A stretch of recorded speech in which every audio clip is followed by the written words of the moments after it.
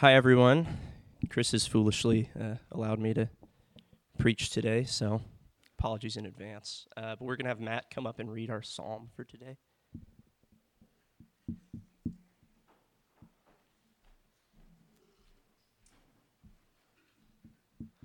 Psalm 96.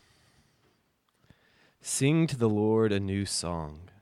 Sing to the Lord, all the earth. Sing to the Lord, bless his name. Bring tidings every day of his rescue. Recount among the nations his glory, among all the peoples his wonders. For great is the Lord and most praised. Awesome is he over all the gods. For all gods of the peoples are ungods, but the Lord has made the heavens. Greatness and grandeur before him, strength and splendor in his sanctuary. Grant to the Lord, O families of peoples, grant to the Lord glory and strength. Grant to the Lord his name's glory, bear tribute and come to his courts. Bow to the Lord in sacred grandeur, quake before him all the earth. Say among the nations, the Lord reigns. Yes, the world stands firm, will not shake. He metes out justice to peoples righteously. Let the heavens rejoice and the earth exult. Let the sea and its fullness thunder. Let the field be glad and all that is in it. Then shall all the trees of the forest joyfully sing before the Lord, for he comes. He comes to judge the earth. He judges the world in justice and peoples in his faithfulness. The word of the Lord.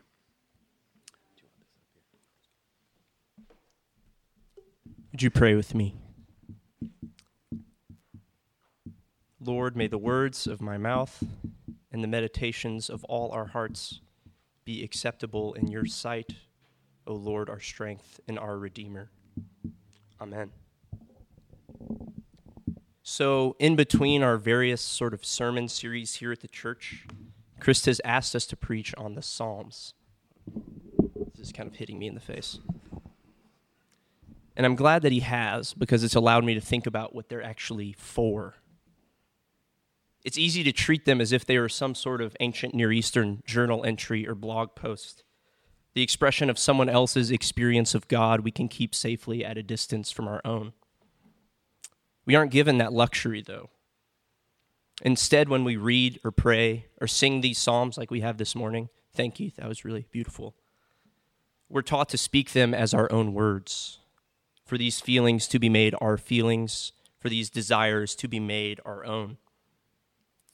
Through them, we're given the language to name our feelings and conditions in the light of God's presence within them. Christians have often talked about the Psalms as if they contain all the possible movements of the human soul, that they didn't leave anything out. They give us a mirror of our own condition, push us towards praise and gratitude, even if that looks like lament, as so many of the Psalms do. However, our psalm for today is no lament. It's a praise dance, overflowing with reasons for giving honor and glory to God. We're told to sing along, to tell everyone and everything to sing along as well. All of the reasons given for why God deserves all this fanfare, strength, grandeur, righteousness, justice, etc., boils down to one. God is king, the one who reigns in power over heaven and earth. And it's easy for us to see this kingly imagery as kind of a handy metaphor and not much else.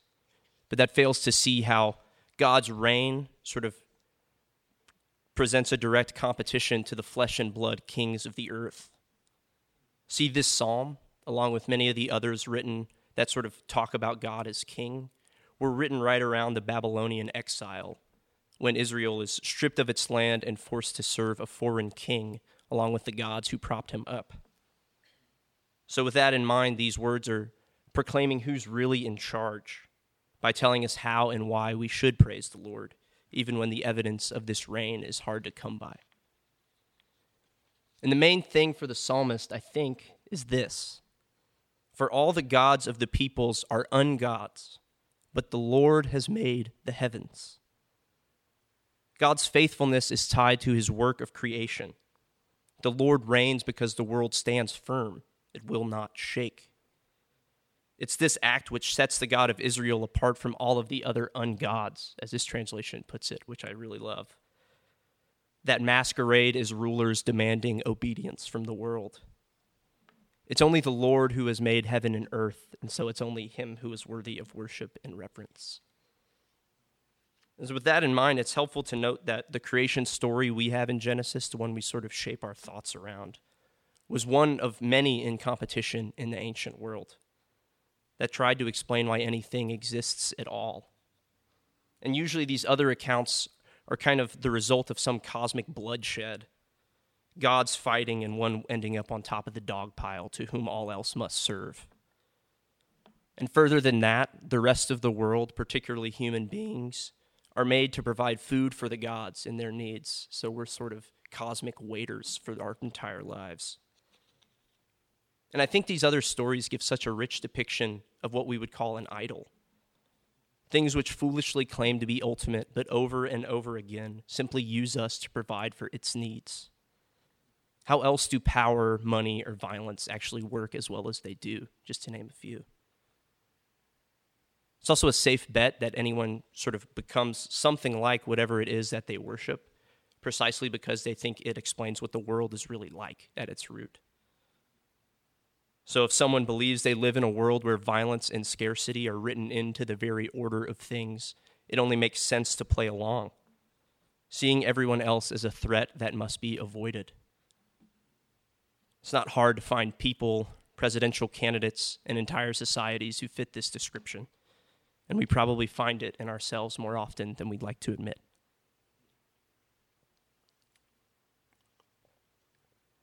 However, creation as we see it in Genesis, our story, gives us a radically different picture. There is no violent jostling for power, but the still small voice of God's word bringing order out of chaos. It's peace, not violence, that lies at the root of things. Further than that, it presents a really rich reversal to these other depictions of people created to feed the gods. Instead, it is God who feeds us, digging his hands in the dirt he has made to plant a garden to feed the other bits of dirt into which he has breathed his life, us. God does not need to be fed, but feeds. A fact he continually reminds the Israelites whenever they start to think of their sacrifices as some sort of bargaining chips with God. So we see in creation that God rules over all, but that he reigns in gentleness and delight, giving out of abundance rather than demanding out of lack.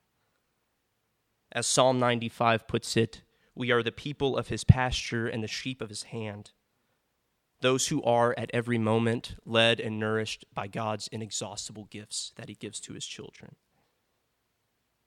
This is at least part of what early Christians were trying to convey when they said that God creates ex nihilo, out of nothing.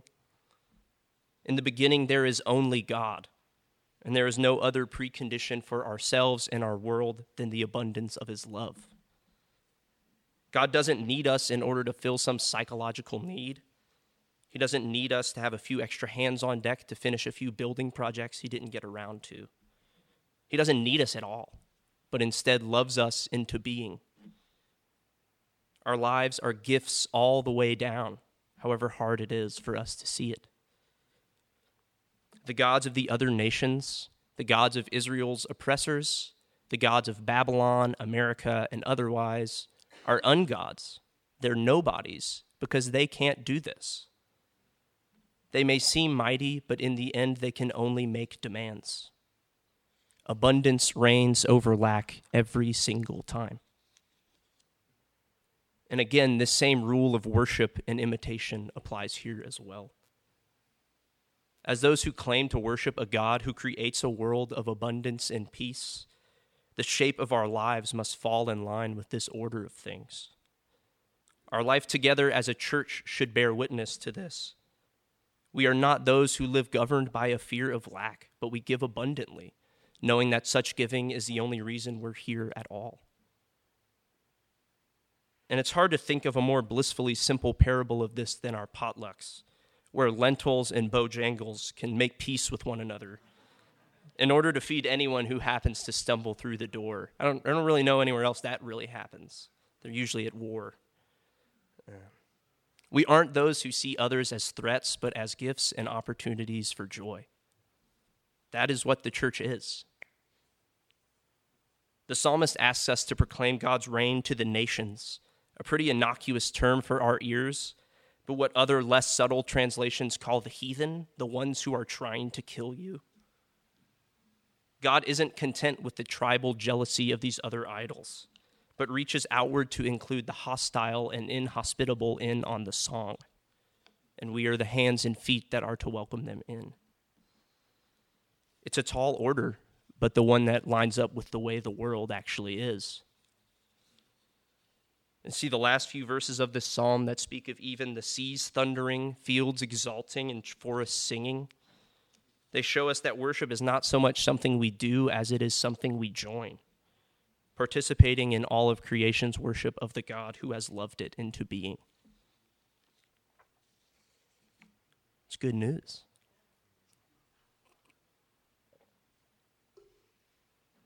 But if we're honest, this vision of the world is not one that's very easy to maintain on a day-to-day basis. After every injustice witnessed, every anxiety fulfilled, every fear realized, it's really easy to see the appeal of these other creation stories. It makes a lot more sense to see the world's beginning as some random act of violence, if such random acts are what we encounter whenever we leave these four walls. Speaking of abundance seems naive or even cruel in the face of such crushing lack. We wouldn't have to walk very far in this neighborhood to be challenged. How are we supposed to praise God for a world that is so often mutilated? When the psalmist proclaims the world will not shake, it's tempting to ask if they had ever heard of an earthquake or a drone strike.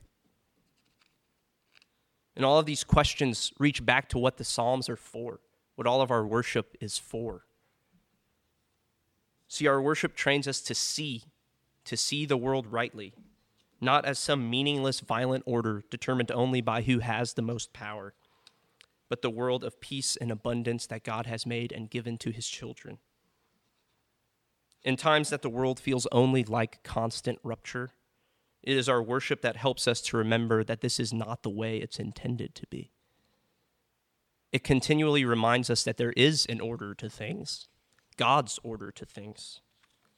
And that fact allows us to feel and name the disorder around us as the violation that it is. Again, this is why so many of the other psalms are laments, struggling to praise God in the midst of the suffering that tries to contradict his reign. So we can only name tragedies if we know that things should be otherwise. Why else would we care? However, I think the end of the psalm gives an answer to this nagging question. The whole earth can still sing to God amidst the weight of contradiction because the Lord comes to judge the earth. The word judgment rings a bit odd in our ears as something to hope for, particularly if we see it as something punitive or even angry. However, this kind of thinking neglects the fact that the Lord comes to judge the earth that he has made, known, and loved. He wants to vindicate the truth about the world that is so often hidden through power, oppression, and deceit. This is judgment that restores, because it is the judgment of the one who knows the world more intimately than it knows itself and still loves it. W.H. Auden puts it really well. God will cheat no one, not even the world of its triumph. See, in the end, God's judgment, his final word about the world that we're in, looks like Jesus. It looks like the one through whom all things were made, the one in whom all things hold together, joining creation as its brother and Lord in order to turn it back towards the God who loves it. He is the one who shows us what new creation looks like, where the world is allowed to flourish once the sin that distorts it is destroyed. He is the judge judged in our place, who rises up with death under his feet. Valleys are filled and mountains are made low in him. It is he who shows us what the world is really like, the place where God gives himself to us in love.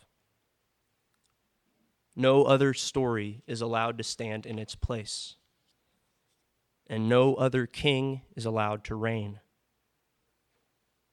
This is something worth singing about, joining the rest of the world in its song. Would you pray with me? Lord, we thank you that you reign in might and peace and gentleness and justice, and that the world is not determined by violence but by your love. May we believe that this morning. May our church live that this morning and every other morning. May we show the world what the world is really like, that it is the place of God's love, and it is the place where Christ has come to die and to be raised again, that it is the place you will restore and are restoring. And we thank you for that. In Christ's name we pray. Amen.